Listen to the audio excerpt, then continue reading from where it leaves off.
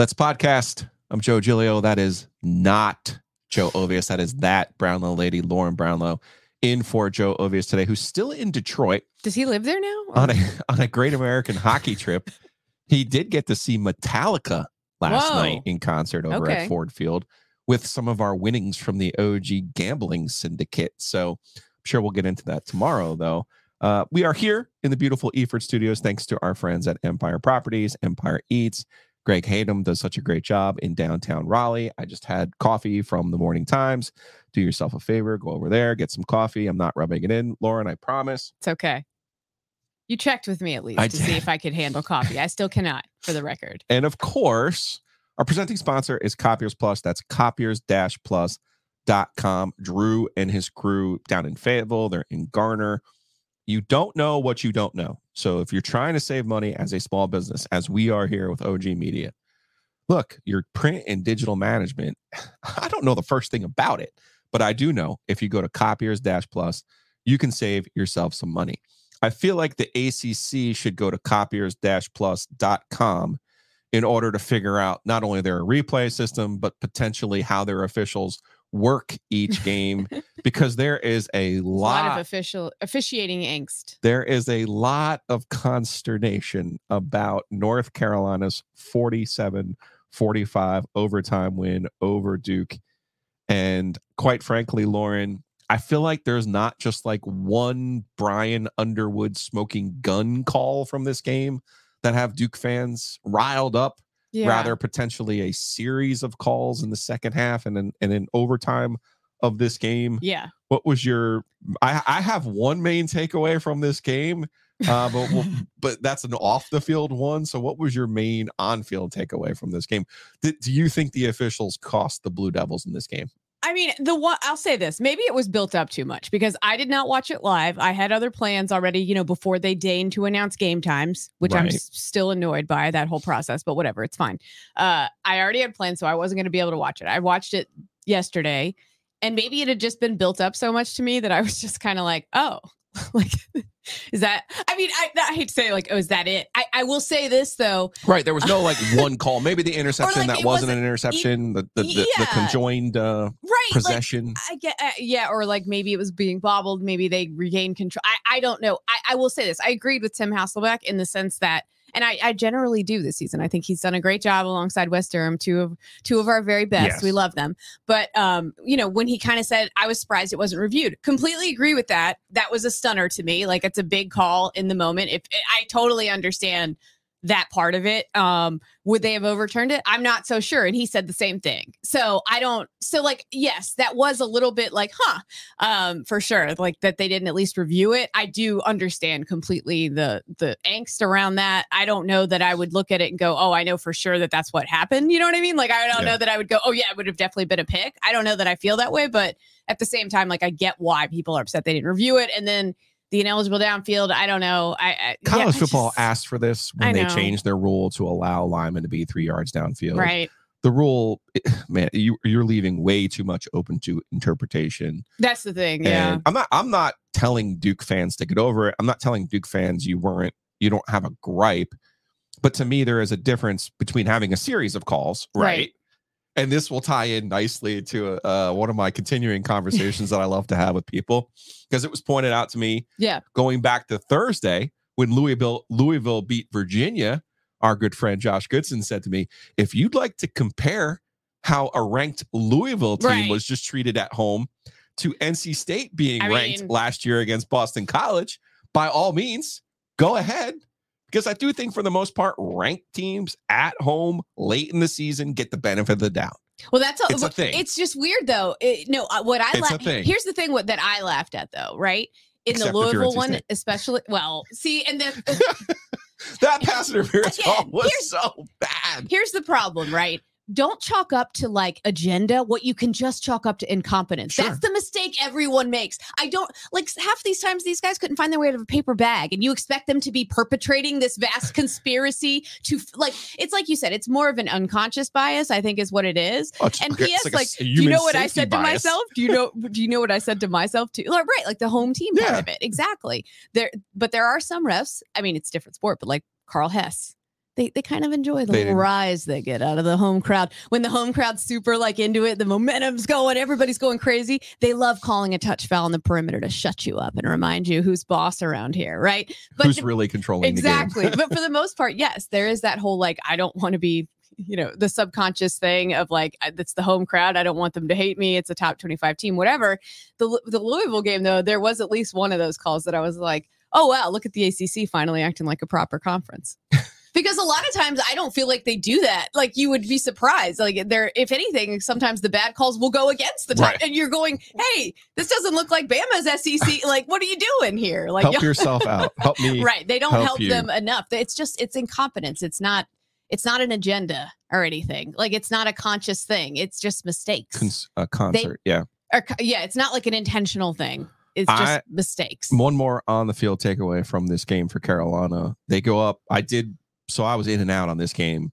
You know me and my sleep patterns. But Amarian Hampton scores to make it 26-14. And I even said to myself, Carolina now has a double-digit lead in the fourth quarter. I actually I texted Ovius at the because I know it goes to overtime. And I'm like, it is hilarious. Like only Carolina would I know the outcome now. So I know it goes to overtime. It's like a 12-point lead with 12. Of course, that's not enough. In the fourth quarter. Of course, that's not enough. I will say this for them. Remember now, they had the double-digit lead against Virginia, couldn't hold it. They had the double-digit lead against Georgia Tech, couldn't hold it. So I actually do think this is progress for Carolina, even the way that it closes, even the allowing was Duke better. Yeah, it was not Georgia Tech where they literally looked like they didn't even know how to line up. Mm-hmm. It wasn't that bad this time around. They allowed some plays, sure, and Duke made plays. I was going to say give Duke credit for making plays. I felt more that way this time. Georgia Tech made plays too. I'm not saying they didn't, but like literally Carolina was like, "Ooh, I don't even they were running around like they had no idea what they were supposed to be doing." That was not the case as much this time. Duke made plays. Obviously, Carolina's defense isn't great. We all understand that, but I did not think it was nearly as bad defensively. It was Duke stepping up and making plays, and this is a tough Duke team. Like they never give up. They will never make it easy. Drake May finishes with 342 passing yards. Hampton with 169 rushing yards. He's now second in the FBS. He looked great. I was surprised. He did look really good. I mean, because Duke's front is no joke. Let's tip of the hat to Grayson Loftus. Jordan Waters looked really good as well. Who is Duke's third string quarterback. 3 touchdowns, no interceptions in this game. Made some big time throws. This was a classic back and forth fun football game, which gets me to our off the field takeaway. That was my takeaway. That was the thing. Yeah. Like I was like, this was a great game. And this is all I'm getting in my mentions the next day is like, look out for this thing. I'm like, how about I just look out for how awesome this game was? It kind of ruled. Well, the other thing was the gatekeeping for Carolina fans for their ability to celebrate. Oh, God. They stormed the field. It was an exciting game. It was a big game. Also, probably Drake May's last home game. Yeah. Oh, well, it definitely is Drake May's last home game. Like they always lose those games. They had been losing these games. They find a way to win it. And unless it's Duke. And also kind of lastly, like in the students who are at this game, in their heads, Duke is their rival. Like you can't like you're not turn that wrong. off in their brain. Like, Duke's our rival. We just beat our rival in a crazy game on a Saturday night. It's late night. Let's be honest. Some more than a few of them are probably a little bit liquored up and excited, right? Yeah. Let people celebrate. Like I saw way too many people on my timeline. I can't believe you rushed the field. You're a double-digit favorite. This and that. It's like, oh, come now. Just let them have their fun. Obviously, college students should be wondering what the opinion of random sports media personalities on the internet is. Absolutely not. Who cares? I don't care. As long as they don't hurt anybody when they storm, especially other players. That's honestly my biggest thing. Punch anybody or do anything stupid. I've seen a lot of nonsense this year, especially like trying to take a selfie with a... I mean, I'm sorry. Someone's getting punched. But that's another conversation altogether. Different one. Carolina, by the way, stays alive in the ACC race with this win. I'll explain. I mean, technically, but I will explain how that works when we get to Hey Joe. All of our conversations in college football this year are brought to you by Wings Over. That's Wings Over Raleigh, Wings Over Chapel Hill, Wings Over Greenville. Ryan Malley and his crew do an unbelievable job. Lauren, you know how difficult navigating Hillsborough Street can be. if a restaurant had free parking in the back and you were able to order on wingsover.com and go and park for free and make it really easy and go pick up your food. Yes. That would be a really good thing. And not to mention the food is outstanding. The wings are amazing. So do yourself a favor, head over to wingsover.com and get yourself an order and get ready for the rest of this college football season. That wasn't the only news tangentially related to the Duke-Carolina football game on Saturday night. Okay. Let us strain for our transition here, Lauren, because it's fine. On Sunday morning, the big news on the Twitters, the Twitter face, the Snap face, was Jimbo Fisher being fired by Texas A&M. I'm sorry. That's terrible. I'm not laughing at Jimbo Fisher. Well, a little. You can. It's fine. I'm not laughing at him getting fired, to be clear. No, but to be clear, there's a difference between Ovius and I getting fired on a random Wednesday and Jimbo Fisher getting $76 million to go away. Okay? We've talked about this before on the program. There's levels to being fired. Look, I think a lot Not of that us... we're celebrating anybody getting fired. Right. Like, if you're going to be fired, karma. This is the best way. Absolutely. I do think it's funny that, like, I think Nick Saban can't stand him, so he's not going to be able to go to Saban rehab, Saban school for wayward former coaches or whatever you want to call it. But I think from the moment they gave him this contract, so many of us were like, why would you, like, there is no incentive in it for Jimbo to do anything other than play on his phone during a football game. It is all fully guaranteed. Like, I wouldn't have done anything if you gave me that contract. Not a thing. Not one thing ever. So the original deal was 10 years, $7.5 million per year, so $75 million. In 2021, when LSU decided to ultimately part ways with Ed Orgeron, the job came open. Jimbo had been an assistant there, so the thought was, Texas A&M, we're going to lose Jimbo to LSU. Mm-hmm. So they gave him another deal and extended him out 10 years, which ultimately gives us this number of $76 million, which, by the way, thanks to Jim Sexton, cannot be offset. Nope. So even if a Big Ten school is dumb enough to hire Jimbo Fisher, because I don't think any ACC school is dumb enough to hire Jimbo Fisher at this point. Because the thing is, they knew when he left that there were problems. Correct. And when Texas he left A&M people didn't want to accept that, and they thought it was just because he's at Florida State and because they don't want to give him any money. And that was not It's the because case. They're poor and they can't afford it. And it's like, that's not really the reason. And everybody around here knew that. And everybody was saying that at the time. Were we not? We were like, this is going to be a problem. Look out. And sure enough, it played out almost exactly like we all thought it would, didn't it? Yes. So let's go to the yellow pad. We all know the answer. Was Jimbo Fisher worth it? Absolutely not. 45-25 in parts of 6 seasons at ATM. 27-21 in the SEC. That's actually better than I would have thought.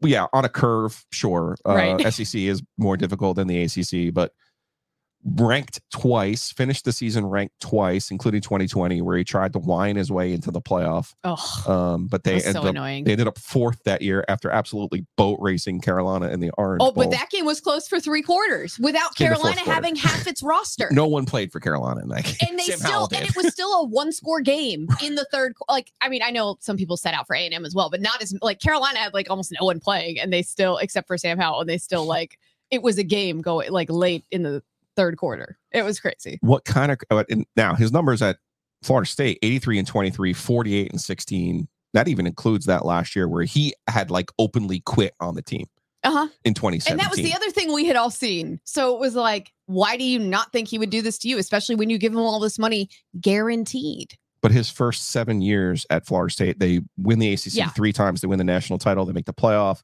They're ranked in the top 10 4 of those 7 years.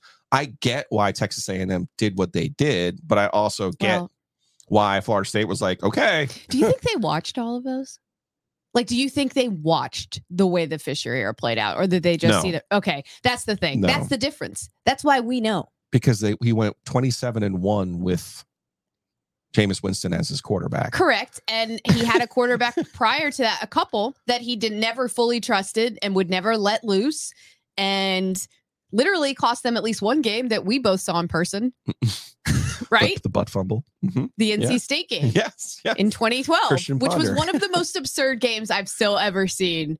Yeah, Christian Ponder. Well, 10 or 11 was the butt fumble. 12 was. Oh yeah. 12 was That was the Mikey Ponder's G butt game. fumble. Yeah. So yeah, it's an obvious that Texas A&M blundered their way. They won't even drop. It won't even be a drop in the bucket for them to pay the $76 million.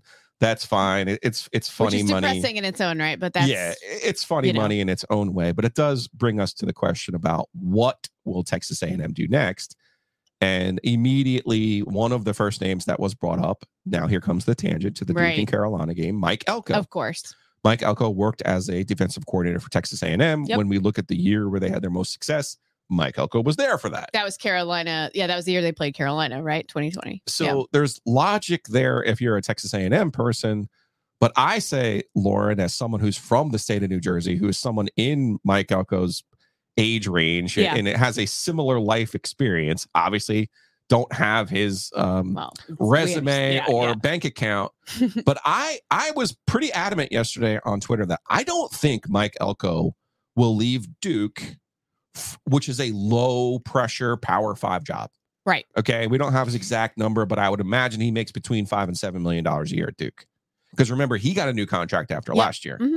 And the going rate is basically $5 million. Duke has more money than y'all think. Like, I don't think Duke's going to outspend Texas A&M. No, I'm not saying that. But I think he will stay at Duke.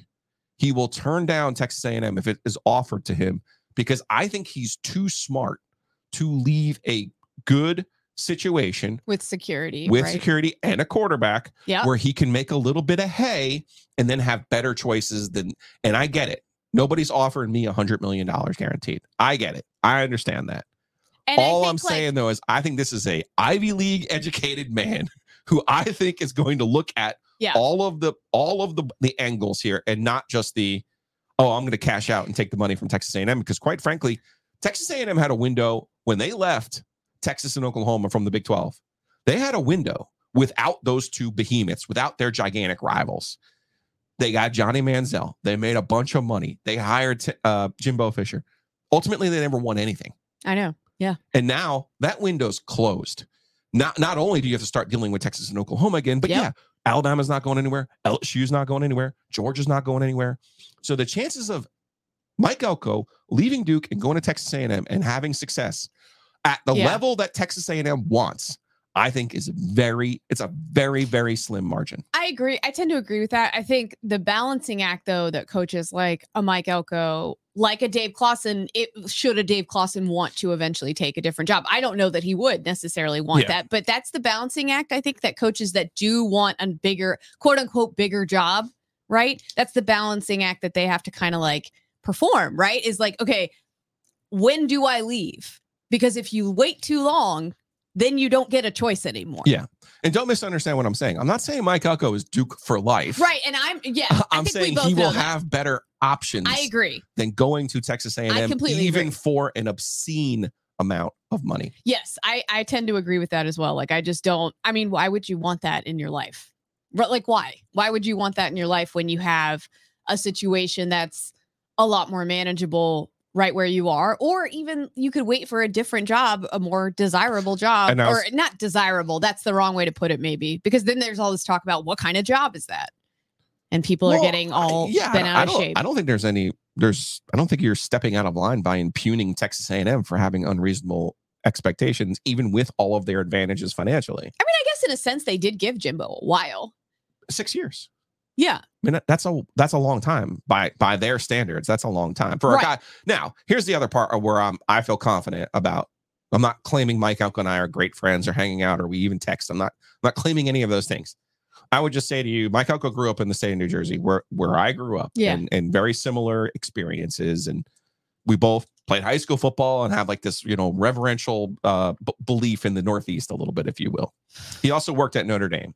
Right. A lot of people from New Jersey are either Penn State or Notre Dame fans. Okay. If this was Penn State, I think he's gone. If this is Notre Dame, he's gone. Now, could Texas A&M? No, not Rutgers. If Texas A&M were to hire James Franklin, then you're in trouble. Oh no, that's a new leader in the clubhouse for me for funniest hire they could make. That would be hysterical. Okay, but it's in play. I just also think like Texas is we saw this in basketball with Shaka Smart. Shaka Smart should have taken the state job after VCU and did not. Right. You see it a lot. Because he was sabotaged. Oh. He's the sabotage coach. Right. But he went to Texas and he learned right quick. Yeah. When you are in Texas, you play by the Texas rules. Right. You recruit the Houston AAU players. You don't get your tough kids from Baltimore. Exactly. You don't get your tough kids from DC and have great guards and play the way that you want to play. You got to play by Texas's rules. Mike Elko right now has coached up a bunch of Cutcliffe leftovers at Duke. A bunch. Yeah. And in a great way. Yeah, for sure. But and brought in some of his own as well. And he's played well in the portal as well. Mm-hmm. When he goes to Texas, all of a sudden you are on your hands and knees trying to get 5-star players from Texas, from Alabama, thing, from LSU. Right? Like, and that is not a game I see Mike Elko wanting to play, even for $100 million. I hear Texas A&M's money argument, and it does matter. Like, obviously it matters in college football, but like, I'm sorry, if I'm 18 and you're asking me, like, would I rather be in College Station to go to college or any of those places that are more high profile than you and in your same conference and geographically, like, you know what I mean? Like, it's just like, I don't know why people would think that, like, what would get me just because your fans are are so great? I don't know. Maybe everybody has good fans. Like, I don't understand why that, like, what would put you over the top then? Just because you have more money? Like, no. And just to shoot down one more tangent from this, because it was mentioned on my timeline, I do believe by a State fan, Jimbo Fisher is not going to Carolina. Okay. Mac Brown. Yeah, because they're saying, oh, Jimbo should go to Carolina. Well, listen, you know, I say Mike Elko. I say Mike Elko is very smart. Bubba Cunningham, also very smart. Yeah. So in the event that Mac Brown at 72 years old decides he beats, State in his last game and he wants to walk this thing off, fine.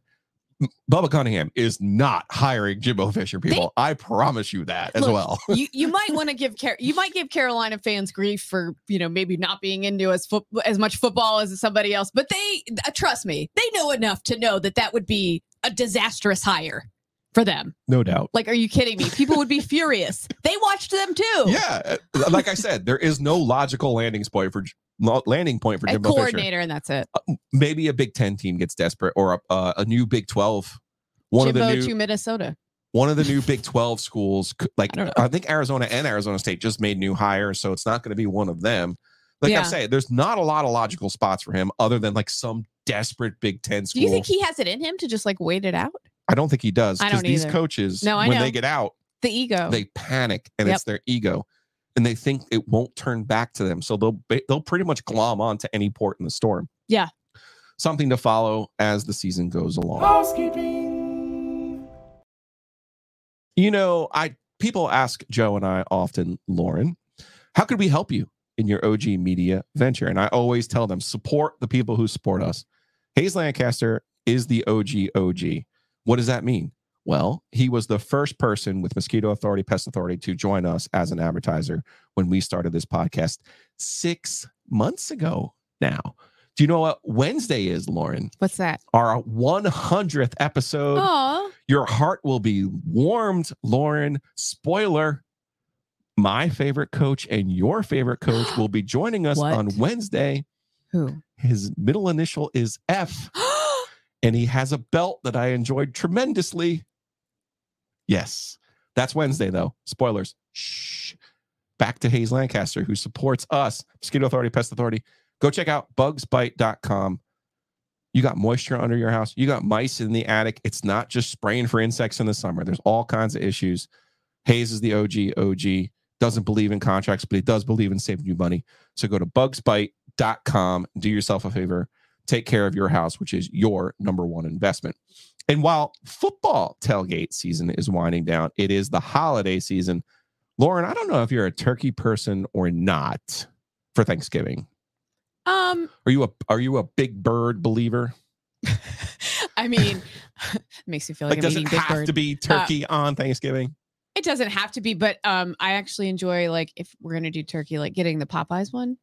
Okay. That's really good. Okay. Well, they're not a sponsor, but the Butcher's Market is. All you have to do is look at the screen. The Butcher's Market has all of your alternative. It has to be a good turkey is the point I was trying to make. It needs to be a good quality turkey. It cannot just be any turkey. That would not just be any turkey, to be fair. The Butcher's Market has all of your alternative turkey needs, man. You want to go prime rib. You want to go New York strip steak. You want to do it up big. Go to the Butcher's Market. Also, anything this holiday season. Join the Steak of the Month Club. I'm telling you, people, All of the things they have at the Butcher's Market are only top quality. And speaking of top quality, have you seen the new satin jackets from Home Field Apparel? Yes. Oh my gosh. Those look incredible. They look amazing. I mean, how does one not for Christmas get your favorite dad, your favorite mom, your favorite person because we're trying to get Joe's dad the Miami jacket because originally it wasn't issued. They had only had like the Big East and some Big 12 teams, but now they have Miami. So what we're going to do, we're going to go to homefieldapparel.com. That's perfect. We're going to use the promo code OG23. We're going to save 15% off on our initial purchase. We're going to get that bomber jacket for Hernando, no longer Ernie. He's IBM Ernie, right? I think I got that one right. So hopefully we got that one right. The jacket's coming his way. Get yourself your own jacket. Get yourself a hoodie. Get yourself shirts, hats, you name it. They have all kinds of great stuff. They've got like old school logos and stuff. It's super cool. It's homefieldapparel.com.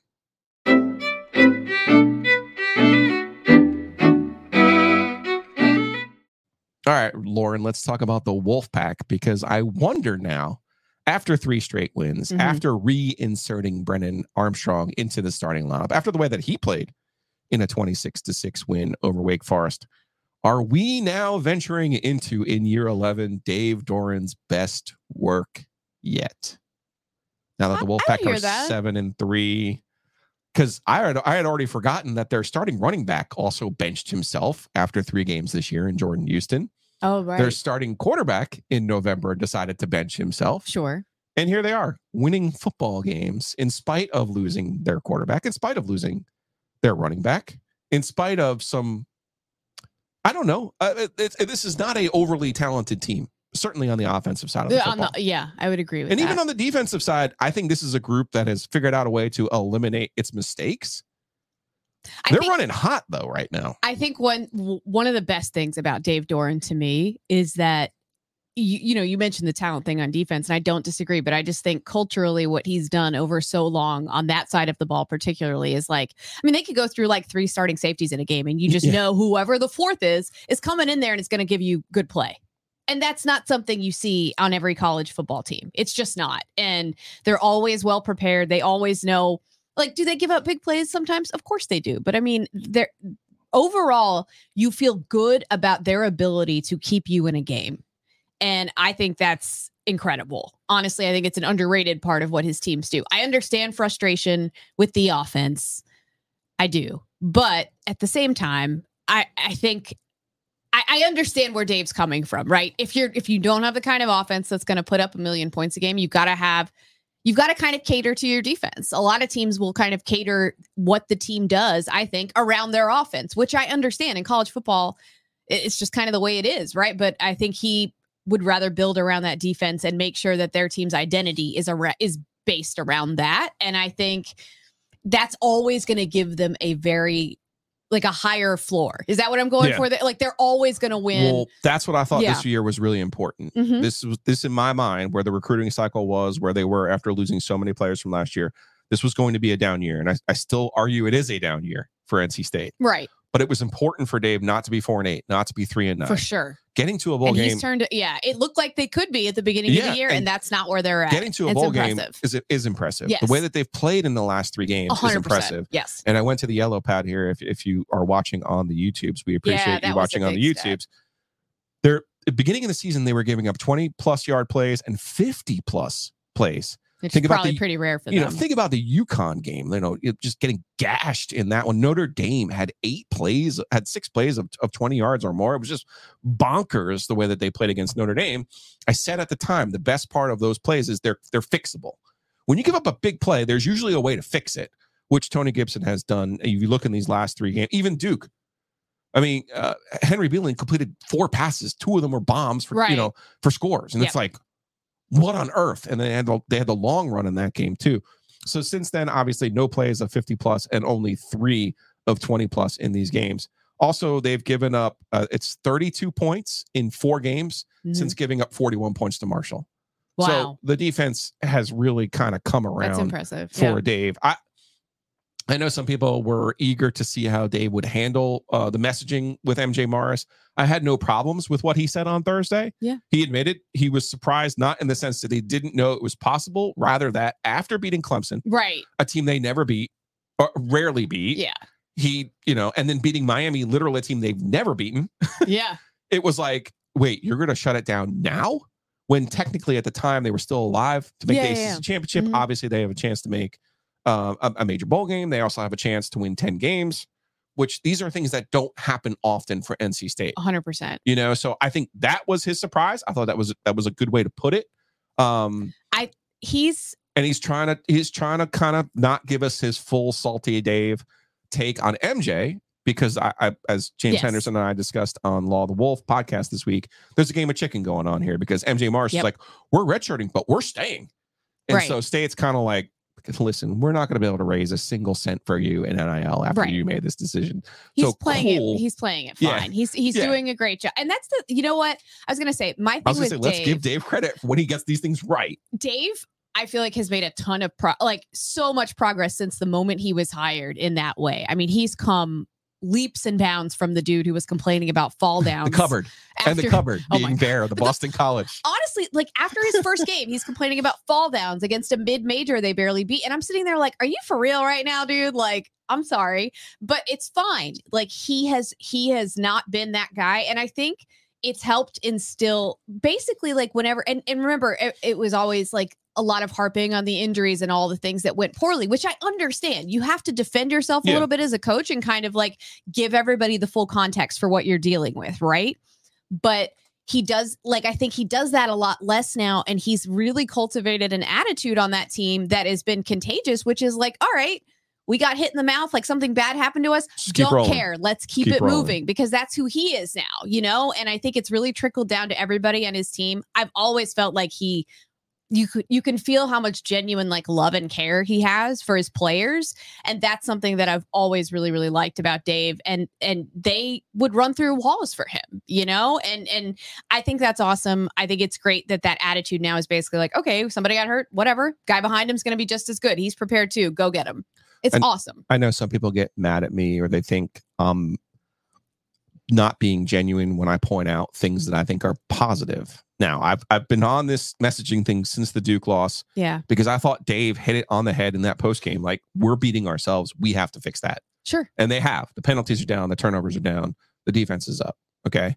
I said this on Saturday after they beat Wake Forest. Wake Forest, we're going to get to here in a second. Wake Forest is bad. I was going to say, we do need to, yeah. Wake Forest is bad. Yeah. And I even said during the week before this game, this is a game that NC State should win. Yes. And this is NC State's kryptonite. When you use the word should, I know. and NC State, I agree. They so almost it's a big deal invariably fail. And it's a big deal that they didn't Correct. convincingly. Yes. And not only that, they're 3-0 and should win games this year. Ooh. At Virginia, Marshall at home, which was touching. Both Virginia and Marshall were touch and go.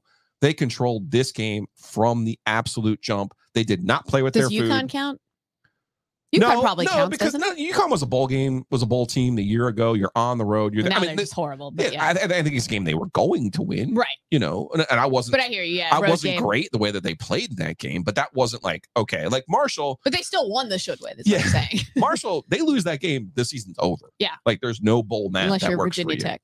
Yeah.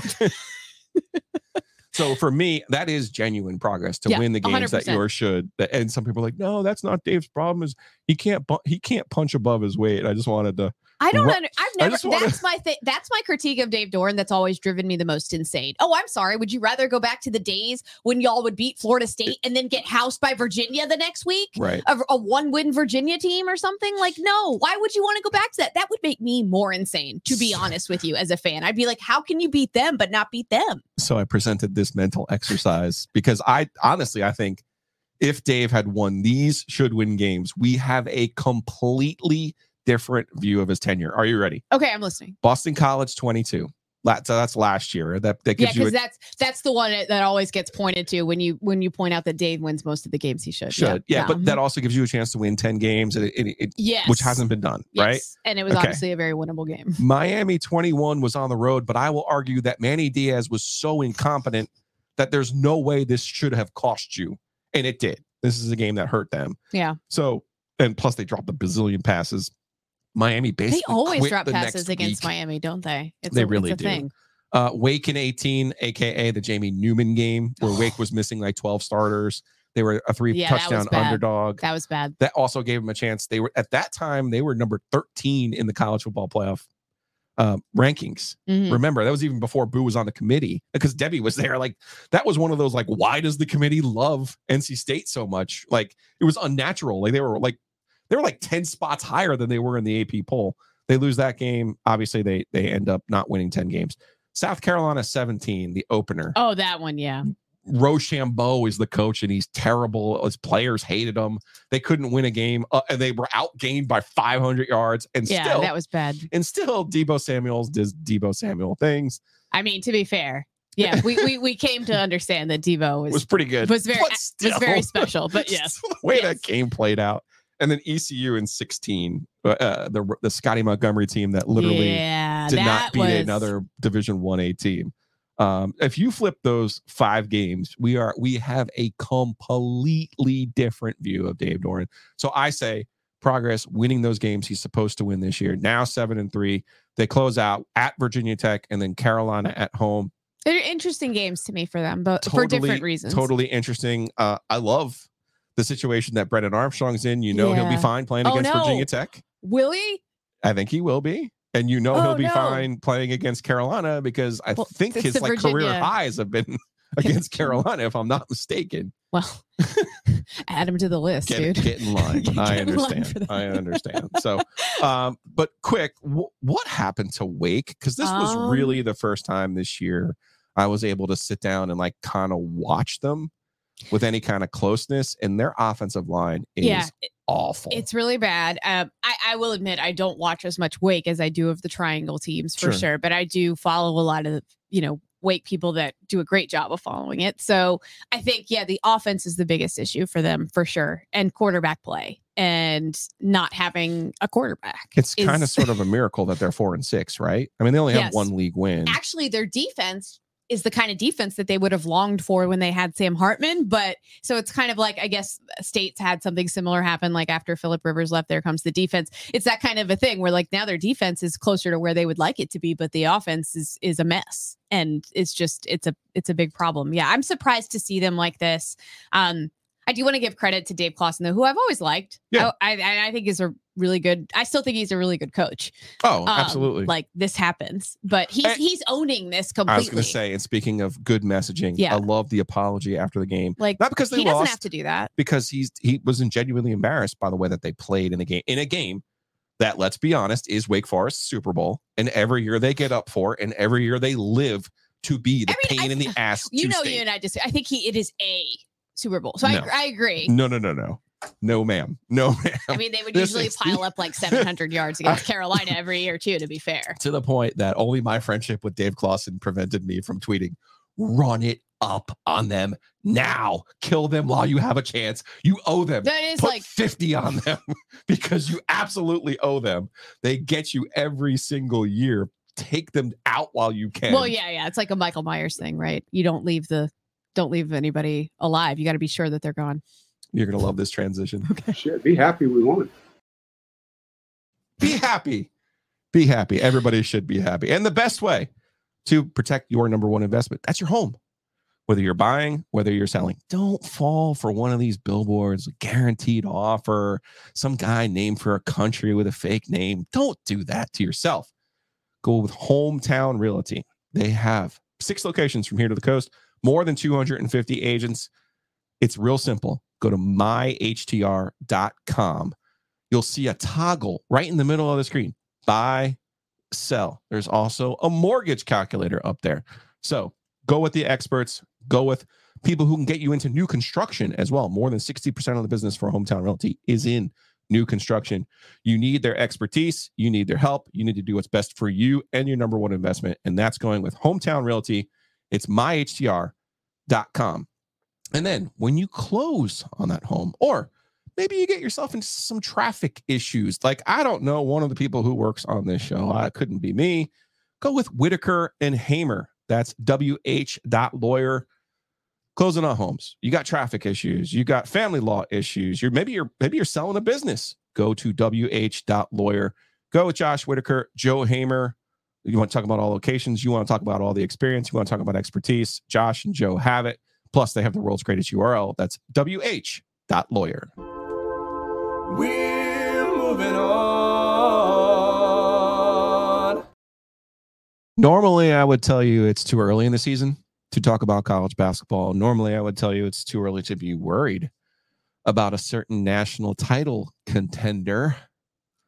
But a game got my attention on Friday night, Lauren, and that was Duke against Arizona. Arizona coming across this ocean and beating the Blue Devils 78-73.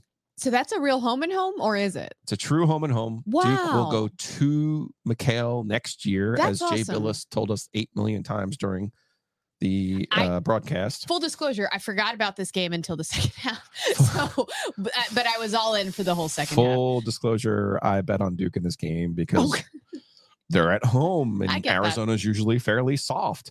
This is not a soft Arizona team. But before we talk about the game itself, let's talk about Caleb Love. I don't know if you know this, Lauren. Yes. I have a complicated relationship with Carolina fans. A group of them, a segment of them, I should say. A segment of them. It's almost like you've always had one. Don't like me. They weren't happy on Thursday when I said you should go over to Cameron and thank Caleb Love for 2022. Which let 23 go. Right. Like ultimately in the big picture, what he did in 22 far outweighs whatever issues you had with Caleb Love in 23. Oh, I think that most of them would actually like that was my point. Yeah. That was my point. Right. That somehow got turned to you don't know anything, you don't know this, you don't know that. Yes. Because of course, the it's not implication the message, it's the messenger that some Carolina fans have an issue with. Well, and the implication is that like they don't feel that way about him at all, which I think so. I mean, again, it's hard because Twitter is what it is, and you hear a lot of loud voices, and sometimes they're the most obnoxious ones. So, but I listen, everybody gets defensive when you imply that they're like attacking a kid. I would tell you. I texted my source over at Carolina. I said, please pass along to Caleb Love and his dad. They'll be ecstatic to know that no one in the Carolina fan base blames them for last year anymore. Listen. All it took was for me to point out that they should go over there and thank him because 22 was special. No, it's and this not. shot was historic, and that should 100%. be remembered. And nothing about last year's fake or real drama should be remembered. Right. And I think ultimately that's how it'll come out in the wash for most Carolina fans anyway. Yeah. Which is great because good. he did have he had a tough season because he was, even if it wasn't all his fault, and even if most fans knew that, he became a little bit the face of it for sure. And that is 100% fair to say. He became the scapegoat. Yeah. So he plays in this game. I'm watching Arizona. Arizona is, man, they are Gonzaga. And you know how I feel about Gonzaga. I love Gonzaga. This team, I had no idea Kylan Boswell was that dude, though. Dude. He had a game and a half for Arizona. Love did bank in a 3 at the halftime buzzer, which was important. I missed that one. Apparently, he made some late free throws, which were absolutely important. He actually had some really nice passes as well. Like he has a nice bounce pass now, which I did not recall seeing much of in the last couple of years. That was lovely. He had 6 turnovers. He struggled in this game. He was not. Most of them came early though. While most people were taking away Caleb Love, like as a storyline for obvious reasons from this game. Right.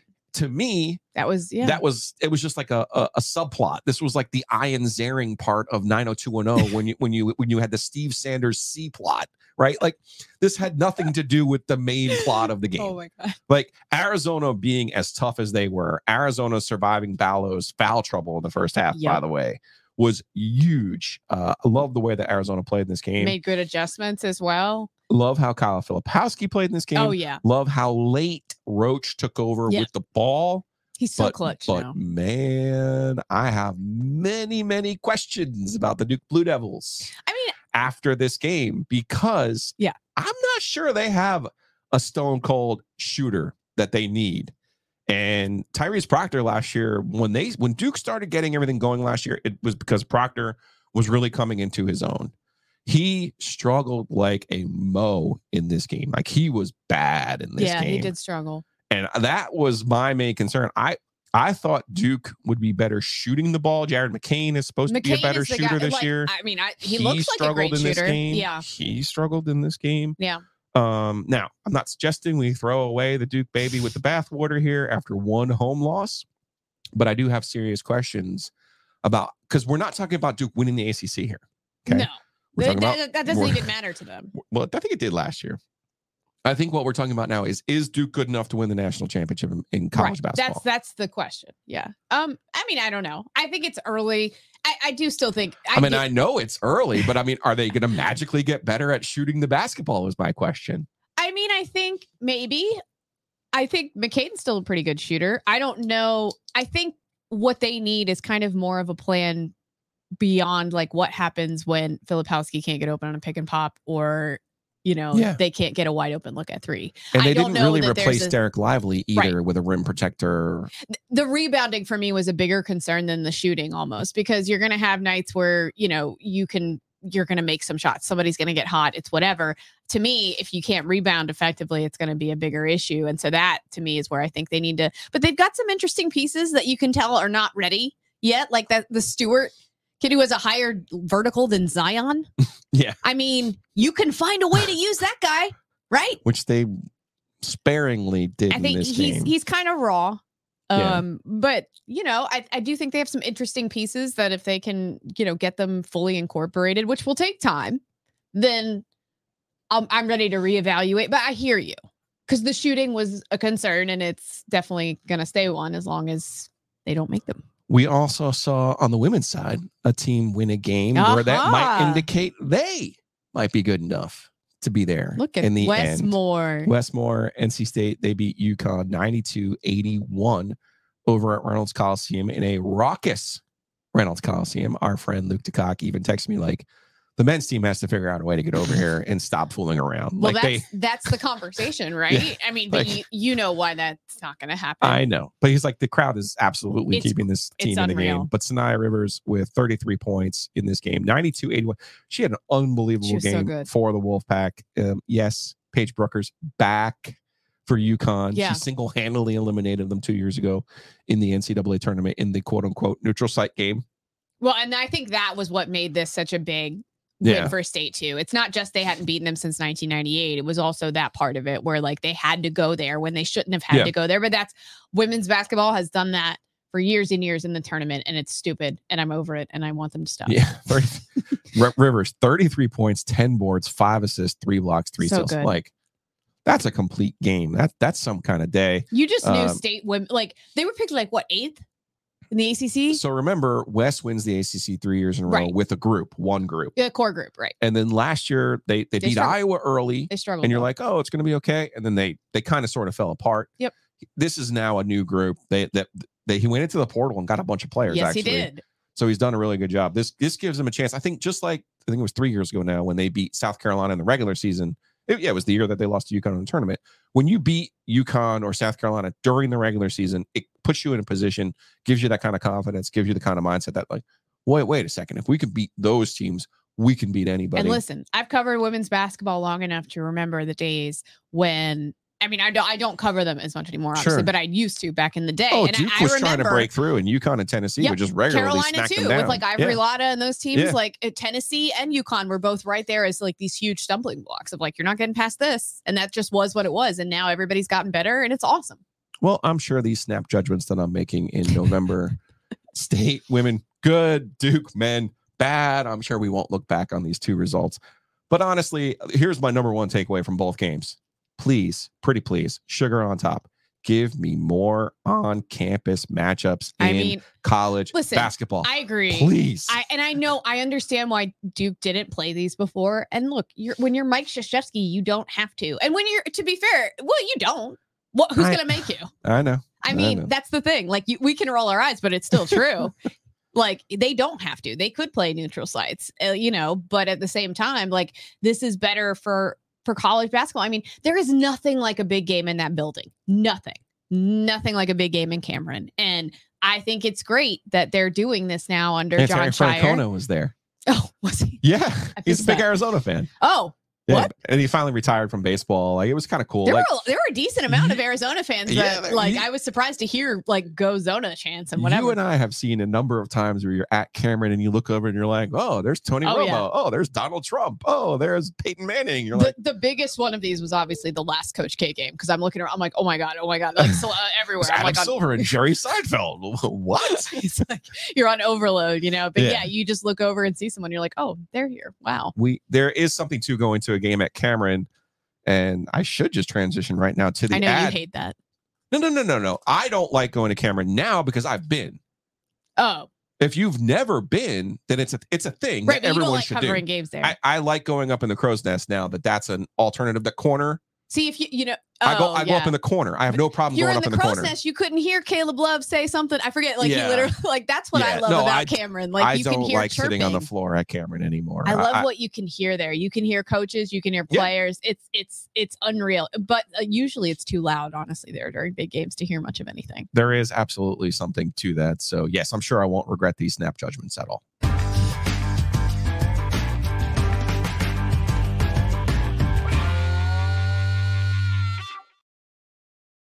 Speaking of snap judgments, is it time to give up the ghost? The Panthers made a mistake. They took the wrong guy. I'm just so tired. As if it's an either or presentation, right? Like I've seen several either ors floated, right? Yeah, including one being that they don't trade anything for anyone and just get Sam Howell. Right. I don't love that retconning because obviously that wasn't what they did. But you can go back to the draft and say, okay, here's what your actual choices were, right? So the Panthers end up losing on Thursday night. We haven't been on the air since then. 16-13, Bears win. The Bears are terrible. Yep. The Panthers were worse. They were starting a D2 quarterback. Tyson Bajant coming through in the clutch. QB wins.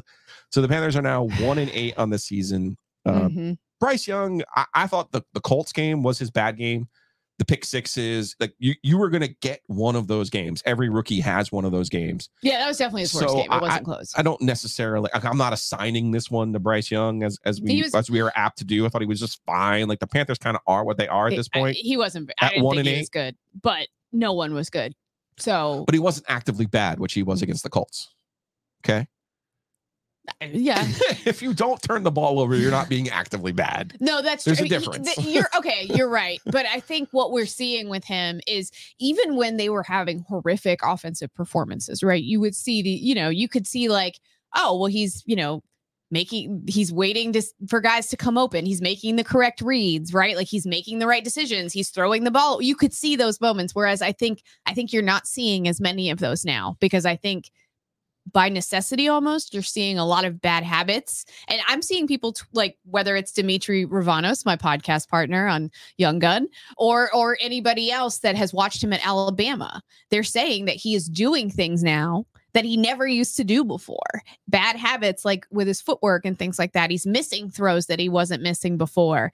And I think that is something that happens when you cannot trust literally anyone on your offense except for Adam Thielen. He's in the Ed Sheeran zone with bad habits. Meanwhile, CJ Stroud is literally putting together the best rookie season by an NFL quarterback since Dan Marino. Except for inexplicably. Which and I'm not saying that you have to mention this as if it negates anything, right. CJ. I understand that it doesn't negate anything. However, I didn't fever dream that football game. The one is a win over the Houston Texans, in which I didn't think Stroud was bad, but he was mid, as the kids say, I thought, in that game. His fourth 300-plus game. And Bryce was great in that game. 356 yards this week against the Bengals. Right. He now has 15 touchdowns and 2 interceptions on the season. And let us be clear here.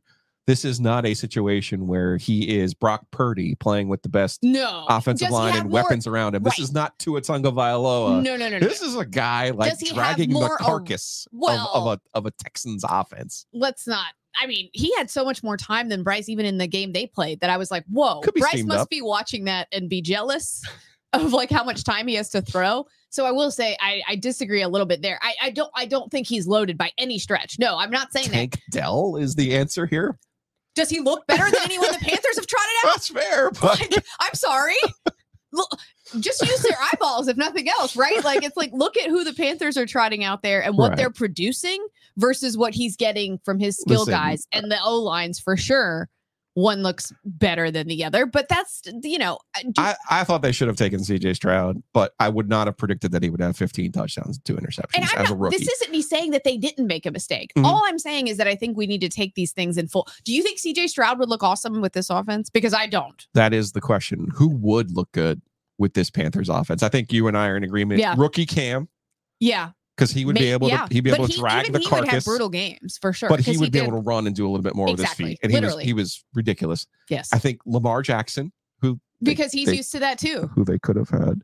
But see, that's the one that I'm like waiting for people to shout about because that is a franchise quarterback, and we all know that by now. Yeah. So you wanted the franchise quarterback. Well, the person who was worth giving up the picks for. Right. And then I think you and I are also in agreement. Rookie young Russell Wilson, who ran for his life and could make plays with his feet, right, and extend plays, might also have a chance with this group. But like that's the list. That's like 3 quarterbacks in the last like 20 years. So what are we talking about? Right. And I'm not saying they didn't make the wrong choice. Like obviously he's looked way better, and when they were making the decision, I was like, I don't know. Like to me, Stroud looks a little better, but I don't know. You know what I mean? Because you just sometimes you never really know. I guess it's the second part of it that is what's getting you a little bit as a Panthers fan, in the sense that it's what they gave up for him. Right. That's it's my not problem. Just that they made him over Stroud, because I think the mistake we make is thinking that Young and Stroud can't both be good. It's not an either or situation. Well, it's how it's being framed. They both can be good, and it's not time to say that Bryce Young's a bust. It's not time to say he can't be good. It's obvious at this point that CJ Stroud has been better as a rookie 100%. than Bryce Young. Okay, 100%. fine. Yes, that doesn't mean Bryce Young can't develop and become a top level NFL quarterback. I think the odds are against that given his size. I think the odds are against that given what is around him and who his coach are. Yes, but that's kind of a discussion for another day. The owner. But I do think, and this was my concern when they made the trade, they gave up a lot for this pick. And that's where, like, when I see the Sam Howell discussion, if you frame it in the sense of they could have had Sam Howell and that's it, I can't hear. But if you frame it in the sense of like they could have had Sam Howell and not given up those picks, it's at least something I'll listen to. Is that a long-term answer though for either franchise? Like that's still debatable at this point. I know Sam's playing great and good for him, but I don't know that that's the long-term answer for the Commanders, or it would have been for the Panthers either. So. Yeah, I'm not willing to go back and retcon. And I love Sam. Yeah. Like I'm happy for him. It's awesome. I thought the Panthers were going to take him, to be perfectly honest with you. Not in the first round or second round, but the Panthers got themselves in a situation where they were burned by mid to late round picks, right? Like Will Greer and Matt Corral and all these. It's like they made mistakes. They actually took Matt Corral instead of taking Sam Howell. I remember. So it's like, and they traded up to get Matt Corral. Like they've made plenty of mistakes. That's not the one I'm willing to go back and retcon. I will just say this. I don't want you to waste all of your bullets because we have Young Gun coming up. If you haven't yet, don't you worry. If you haven't yet, check out Young Gun, OG Media podcast, Lauren Brownlow, Dimitri Ravanos. Check them out. It's very specific. People always say to me, what is the most freeing thing about your own podcast? And I tell them, we don't have to do bullshit national stories. We want to hyper focus on our teams and the things that we care about. We do that. You want to talk about hyper focused? You people have a podcast about Bryce Young. Well, that's amazing. And the Panthers, yeah. I mean, it just so happens to be the team that he's on. Yeah, it's amazing. I love it. So go check it out. Apple, Spotify, the Googles, you name it. Young Gun is there. And of course, every time we talk about the Panthers, it's brought to you by Graffiti in downtown Cary. Joe loves the bourbon. Joe loves the Tuesday break-even night. I just love Sunday. You can go over there, drink a beer-flavored beer, and you don't want to watch the Panthers? Fine. There's other watch all of the other games. 100%. And I'm like, I'm not like super ADHD. Like I don't love the red zone thing. But I do love being able to like look at like, okay, I've got Amari Cooper on my fantasy team. So the Browns have the ball. I want to watch the Browns right now. Right.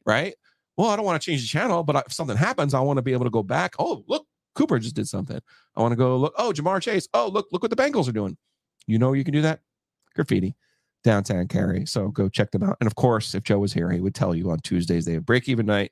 with their bourbon. If you're looking for a good bourbon, there is no better deal in town. So go check them out at Graffiti in downtown Cary. What's up next? What's up next? You know what I love about Matt Davis? Always coming up with ideas. He knows our 100th episode is coming up on Wednesday. So he says to me, I have an idea. Let's give away tickets to see Duke the day after Thanksgiving in basketball over at Cameron, or to the Canes who play Tampa that Friday night. You're going to have your choice. You're going to have it because of Matt Davis over at State Farm in Garner. I love his billboard. You want to talk to a real person? Give him a call. 919-779-8277. That's oginsurance.com. Home, auto, life, pet, you name it. You want to save money, give Matt a call. Again, that number is 919-779-8277. And yeah, we're going to have a really cool giveaway. Thanks to Matt and thanks to State Farm starting on Wednesday. Stay tuned for all of those details.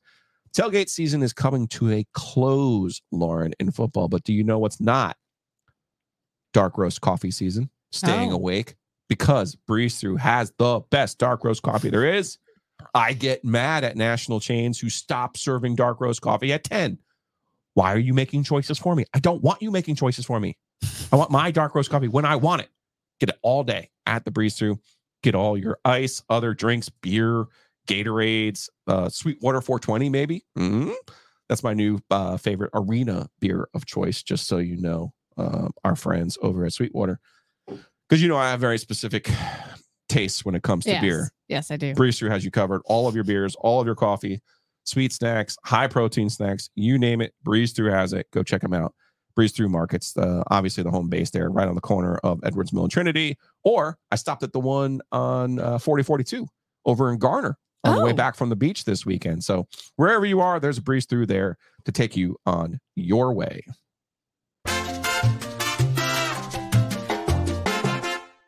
Perhaps I should open up this 420. I don't want to waste it, but I probably feel like I should pour one out. Okay. For Jim Harbaugh. Oh, yeah. Is he all right? I mean, I'm really worried about Jim Harbaugh now because this is the second time this year. I mean, I heard he died, so. I mean, I don't want to joke about such things, but it does feel like that is how Michigan is reacting. It's wild. It really is. Or actually, you know what? It doesn't feel like he died. It feels like he's been unjustly imprisoned or something. Like he's a political prisoner. Nelson Mandela. Yes. Jim Harbaugh. You know, shaking hands. Like I'm imagining them Predator style, waving at him in his like tower where he's been isolated. It's what are we doing? We need to calm down. Let's unpack this story just a little bit. We'll add a little context because you texted me over the weekend. You're like, we are talking about Harbaugh, right? And I was like, yes, we will. Because it's all very funny to me. In part because it was at least broached by the Michigan people that they might be interested in leaving the Big Ten because of this punishment to their football coach. So if you've been under a rock and perhaps you haven't been following it, Jim Harbaugh began the year with a suspension from the school via the NCAA based on what he did during COVID, when you were allowed to either practice, not practice. Also, were you allowed to have recruits, not have recruit visits? So he was suspended for the first 4 games of this year. Michigan obviously won all 4 of those games. And Michigan made that decision. Michigan ultimately made that decision. In the interim, it comes to light that a staff consultant for Michigan, Connor Stallions, a Marine, has been practicing his own college football espionage by buying tickets with his own credit card. You can do a veritable Where's Waldo, as people have been doing, of finding him at various football games. It's also funny that, you know, those FOIA requests that normally take months are being turned around right quick. Oh, yeah, Connor Stallions bought tickets at our game. Oh, yeah, we have a Connor Stallions at our game. So anyway. Weird. If you hadn't been following, so Connor Stallions, the staffer, has basically been going to games in advance, which is against NCAA rules. You're not allowed to go to an opponent's game in person. Don't ask. You can scout all you want online and the video part too, right? So he was building an elaborate scheme to steal signs to try to help Michigan win football games. It's partly a money thing, I would imagine, because the smaller schools can't afford to have. There's also a proximity. There's a proximity to it. So he ultimately broke an NCAA rule by going to games and scouting in person in advance. Yeah, Michigan has since parted ways with Connor Stallions, who was making like $55,000 a year. So what? This week, Which though, is suspicious in its own right, but that's this week, whatever. though, the Big Ten took it upon itself to suspend Jim Harbaugh for the remainder of the regular season, which included Saturday's trip to Happy Valley. Michigan ends up winning this game. That was a surprise for me. It was too. Michigan ends up winning this game 24-15. They did not attempt a pass. The game was not as close as that score would indicate. In the second half. Yeah. Michigan did not attempt a pass. At one point, they ran it 21 times in a row, I believe. Yes. It was bonkers. I personally think, and I have been saying this all along, big shouts to my brother-in-law, Christian, for pointing out to me, yeah, I've been saying all along, this year feels like big Goodell, Tom Brady energy. Michigan wins this thing, and they're going to have to hand the trophy to Harbaugh. Sure. Took Christian to point out to me, yeah, Tom Brady's a Michigan guy, you know? And I was like, of course. And I mean, Patriots fans did have a somewhat similar rereaction at the time, too. Yeah. Of like, we are being persecuted. Yeah. Like, so you and I, longtime ACC people, first thing I thought of during this, because you remember during all of the Carolina junk, as our friend Roy Williams liked to call it. Yes. There were a lot of state people. There were a lot of Clemson people. Let's not impugn the Wolfpack here. There were a lot of Virginia Tech and Clemson people who were like, the ACC needs to punish Carolina. That's who needs to punish Carolina. Felt that way. Right. They're still hanging on to. And I always felt it was apocryphal, but it really did happen. The ACC did punish the Clemson over a Danny Ford issue back in the 80s. Like literally. I think, wasn't it 80? Yeah, I don't want to go relitigate all of that, but yeah, I thought it was always far-fetched to think that a conference was going to punish one of the schools. I for whatever reason, I just didn't think that would happen. Enter the Big Ten and Tony Petitti. When I guess everyone gets mad enough at you. And I loved Michigan's response. Ward Emanuel, their AD, was like, okay, this is the standard you want to set? Fine, which led us to Michigan now putting their best Florida State Board of Trustees hat on and being like, well, fine. We'll just leave the Big Ten. You don't want us? We'll go do something else. Right. And you were like, it's just like when my kid threatens to run away. So maybe the long game is Jim Phillips bringing Michigan into the fold. Take that, Julio. You said we only add bad teams in football. Listen, this is literally like your child saying, I'm running away. And you're like, where are you going? And they're like, I don't know. They're not going anywhere because they have nowhere to go. Where do you think they're really going to turn down that much? Like, stop it. They're not going anywhere. And guess what, Michigan? Sorry, no one is more important than the conference anymore. If you leave, they'll be fine. Right. Okay? They're going to be fine. I'm also guessing the Big Ten does have a grant of rights too. I know those don't matter details, anymore. Right? Everyone thinks those don't really matter. Because Michigan's going to take its ball and go home. No, I mean, the response was fine to me until they started talking about like some ridiculous, like irreparable harm we're going to be doing to the, like, stop it. That's the bigger picture. On the smaller picture, I'm going to share here and play this video because, man, you would have thought Jim Harbaugh wasn't just suspended, but was no longer with us. This is Sharon Moore, who was their offensive coordinator, who's their acting head coach now. This is what he had to say on the field after their win over Penn State. To win on the road in this environment when there were doubts, Sharon, what does it mean to you? I want to thank the Lord. I want to thank Coach Harbaugh. Fucking love you, man. Love the shit out of you, man. This is for you. For this university, the president, our AD. We got the best players, best university, best alumni in the country. Love you guys. These fucking guys right here. These guys right here, man. These guys did it. These guys did it, man. Talk to him, man. Love you. Thank you. I love that. Talk to him. Talk to him. Oh, unbelievable. That's great stuff all time. I love all the swears too. For those who not watching, coaches have been great in the post game this year. I'm loving it. For those not watching on the YouTubes, he's crying.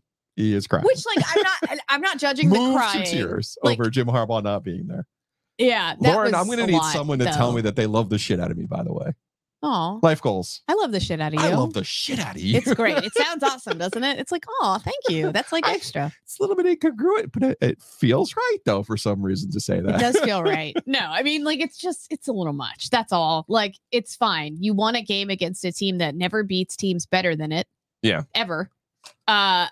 Now, it was a big game. It was their best win of the season, and they looked incredibly impressive. The reason they ran the ball that many times is because every time they tried to drop back and pass, Penn State's excellent defense was in J.J. McCarthy's face. And so they did the smart thing and were like, well, we're not going to pass it then, so that you literally have no chance to win because your offense cannot do anything. This ends with them winning the national championship, right? That would entail the Big Ten winning in the college football playoff. It would. So I don't know. Well, who else is out there? Are you on the Oregon bandwagon? I do like Oregon a lot. Even more than Washington. Look, do I think they deserve to be in more than Washington? No. Okay. I will say. I mean, they're going to play again, so I don't think we'll have to get into this TCU Baylor existential crisis that we got in the first year. This is where I get, and I know the college football playoff committee gets sucked in with this too, even if they don't always admit it. That's where the eye test thing for me, I'm like, oh, I get that now, because they're just a killing machine, Oregon. Like it's unreal to watch them play. And Washington has had some trouble, and so is Florida State for that matter, in staying undefeated. So, and that's not a knock in and of itself. Washington is also very good. Florida State is also very good, but when you have a Michigan that's been killing everyone, and same with Oregon, like everyone else anyway, besides Washington, like it is kind of, it sways you a little bit. Plus he loves to go for it on fourth down. It's a dynamic offense. Yeah. And it's hard. I get a little sucked in there. I'm looking forward to this playoff. And Georgia, don't forget Georgia. I think Georgia's good. I think they're going to end up losing to Alabama. You think so? You can't get rid of Saban as much as we want to. I don't know. I just think there's genuinely not one team out there that we're like Georgia the last 2 years. We're like, it's over. No, I agree. You know, so I'm actually looking forward to it. I wish it was a 12-team playoff this year, to be perfectly honest with you. I actually feel would have been the more same interesting way. to me, but we'll see how this thing works out. No one seems invincible, and that's a change.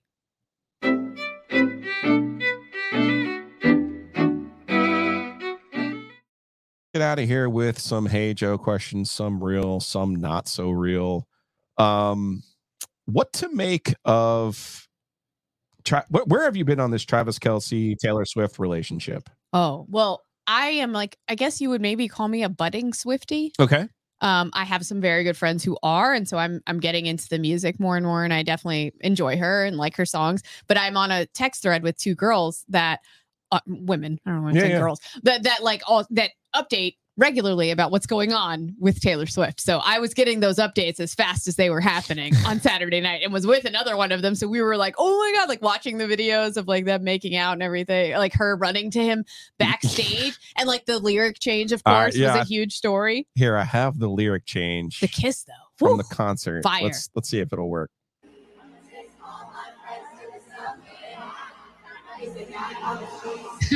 Karma is a guy on the Chiefs. And he was standing with her dad when they sang that. And that his reaction was great. Karma is a guy on the Chiefs. Is the guy on the Chiefs. That's who she meant. You know what? These as I said about Carolina students who want to rush the field after beating Duke, as well they should. These two crazy kids should have fun. Listen, this is the courtship stage. If you can't have fun in this stage, what are we doing? She can't have a normal life, obviously, right? And she needs to date a man who understands that level of fame to a degree, but is also cool with her doing her thing. And so her fans, and understandably so, and me as well, are very happy for her that it seemingly is that she has found that, right? Like a guy that's not threatened by her at all. And if anything, is just super cool to be along. Yeah. And can handle the fame, which she hasn't been able to strike the right balance before. So good for her. I'm happy for her. All right. This one comes from Bullard, my NC State fan. Hey, Joe, how is it possible that Carolina can still make the ACC championship game, but NC State cannot? All right. Excellent question. And I'm going to try not to get too far down deep in the weeds on this. No, you've got a good handle on this. Since I was sent down this rabbit hole yesterday by Bullard, I might as well share my information. So Florida State 8-0. They've completed ACC play. They are in the championship game. Louisville is 6-1. They have one conference game left. They go to Miami. While we all expect Louisville to win, and if they do, they would be 7-1. They would be one game clear of everybody.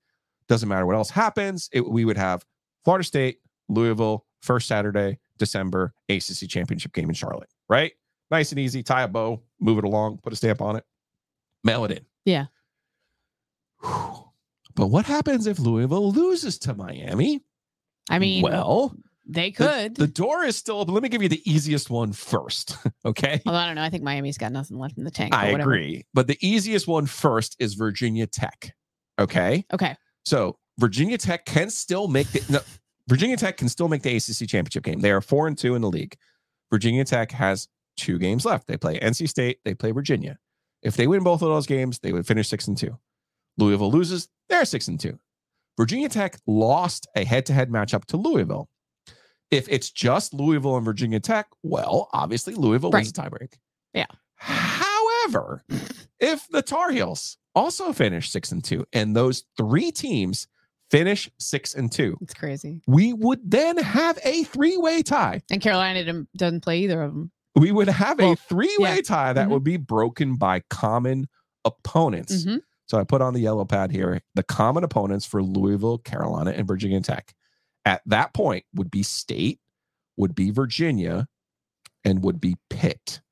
Louisville's loss to Pitt would be the difference in the tiebreak. So Carolina would have a loss to Virginia. Louisville would have a loss to Pitt. Virginia Tech would have wins over both and would have a better record against common opponents.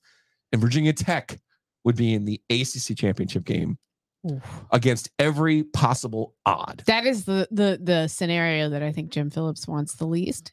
Yes, I think he wants Louisville to take care I of business. joked with someone when they lost to Marshall. I said, that's so Virginia Tech. Good thing they're not going to end up winning the Coastal. league. Like, right. And then here they are, like rising again after taking a horrible loss in non-con. Now, the Carolina portion of this programming gets a little bit more complicated. Of course. They need a But lot more to they have technically not been eliminated. Now, Carolina cannot get in this 3-way scenario because of those common opponents. So they need Virginia Tech to lose. So if you're a Carolina fan, you're rooting for NC State this week to beat Virginia Tech. Fine. Yeah. So Carolina would need to win out, and Louisville would lose to Miami. Okay. So now you would be 6-2. Louisville would be 6-2. I don't see the Louisville thing happening. I know, but now you go through your common opponents, and you're like, okay, there will be 5 of them. You would each have losses: Carolina, Georgia Tech, Virginia. Yeah. Louisville would have Miami and Pitt. So Louisville would have 2 losses to teams Carolina lost to. Pitt and Carolina would have 2 losses that Louisville lost to. So how do you break the tie? Well, you go to the 4th, which is you now rank those common opponents. Is that the 4th, or are we flipping coins yet? Not yet. 7th is the Oh my coins. God. Okay. So 4 is how the other teams finish. Okay. And then that basically goes by best win. Okay. Well, if you look at the best win of those opponents. Yes. Are you serious? So now if you start looking at those standings. Oh, then it's Pitt. Well, that's the problem. Could it be Pitt or Virginia? They both have 1 win right now. So so ultimately it becomes the worst loss. Okay. If that makes more sense. Right. To process. Yeah. So if you're Carolina, you need Virginia to finish ahead of Pitt. And if they do that, you at 6-2 and Louisville at 6-2, you would be in the ACC championship game. Obviously, that presumes a lot with North Carolina. Yeah, but now what happens if Pitt and Virginia end up with the same record? Well, then you go to number 5. Oh my God. Which is the conference record of your opponents. And this is where Carolina would be saved by playing a more difficult schedule in the league than Louisville did.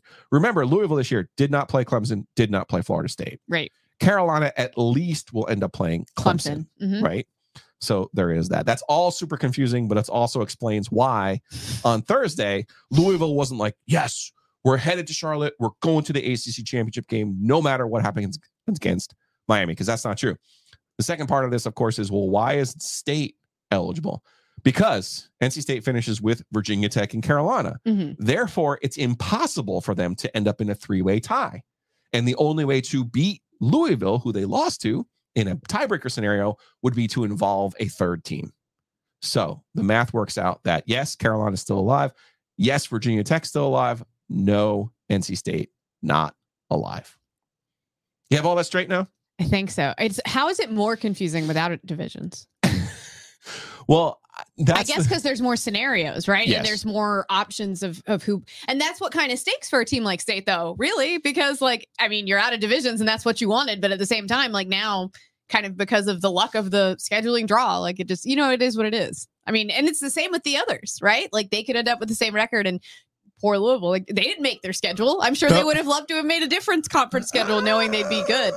I don't know. Well, maybe not. No, that's the other thing. But I think I'm with you, though. I think Louisville wins. I think Miami's done. I don't think Florida Carolina State wins both of those games remaining either. So, I mean, they could. I just don't think they will. Everybody plays the Super Bowl, Lauren.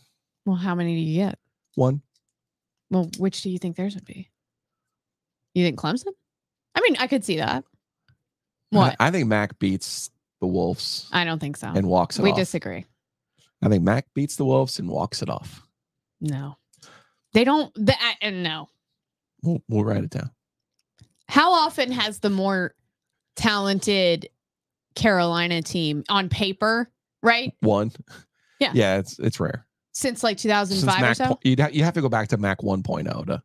Or Fedora. Fedora got good at that by the end. Yeah, he did. Butch Davis didn't do it. No. Like, it just doesn't. Mac had a couple years, but State was bad. Yeah. The last 2 games are kind of inexplicable. I'll give you that, but we'll see what happens. We'll see. Check out Lauren Brownell, that Brownell lady, in Young Gun, the podcast about Bryce Young and the Carolina Panthers. Lauren, appreciate you sitting in for Joel Ovius today. And again, if you're on the YouTube, subscribe, hit that button, all those good things, leave a comment. Appreciate everyone out there. And of course, on your favorite podcast platform. 5 stars only, positive vibes only. Joe Ovius will be back tomorrow. And then we have episode 100 on Wednesday. Get hype.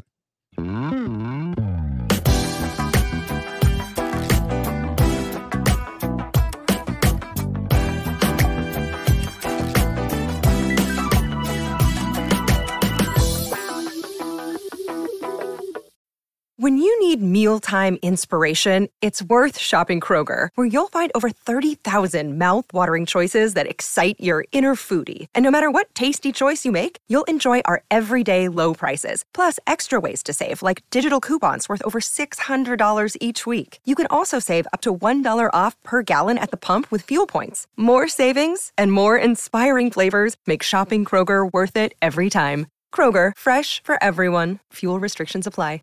Save big on your Memorial Day barbecue, all in the Kroger app. Get 3-pound rolls of juicy 80% lean ground beef for $3.49 a pound with a digital coupon. Then get select varieties of flavorful Powerade, Body Armor Super Drink, or Arizona tea for 77 cents each, all with your card. Shop these deals at your local Kroger, less than 5 miles away. Or tap the screen now to download the Kroger app to save big today. Kroger, fresh for everyone.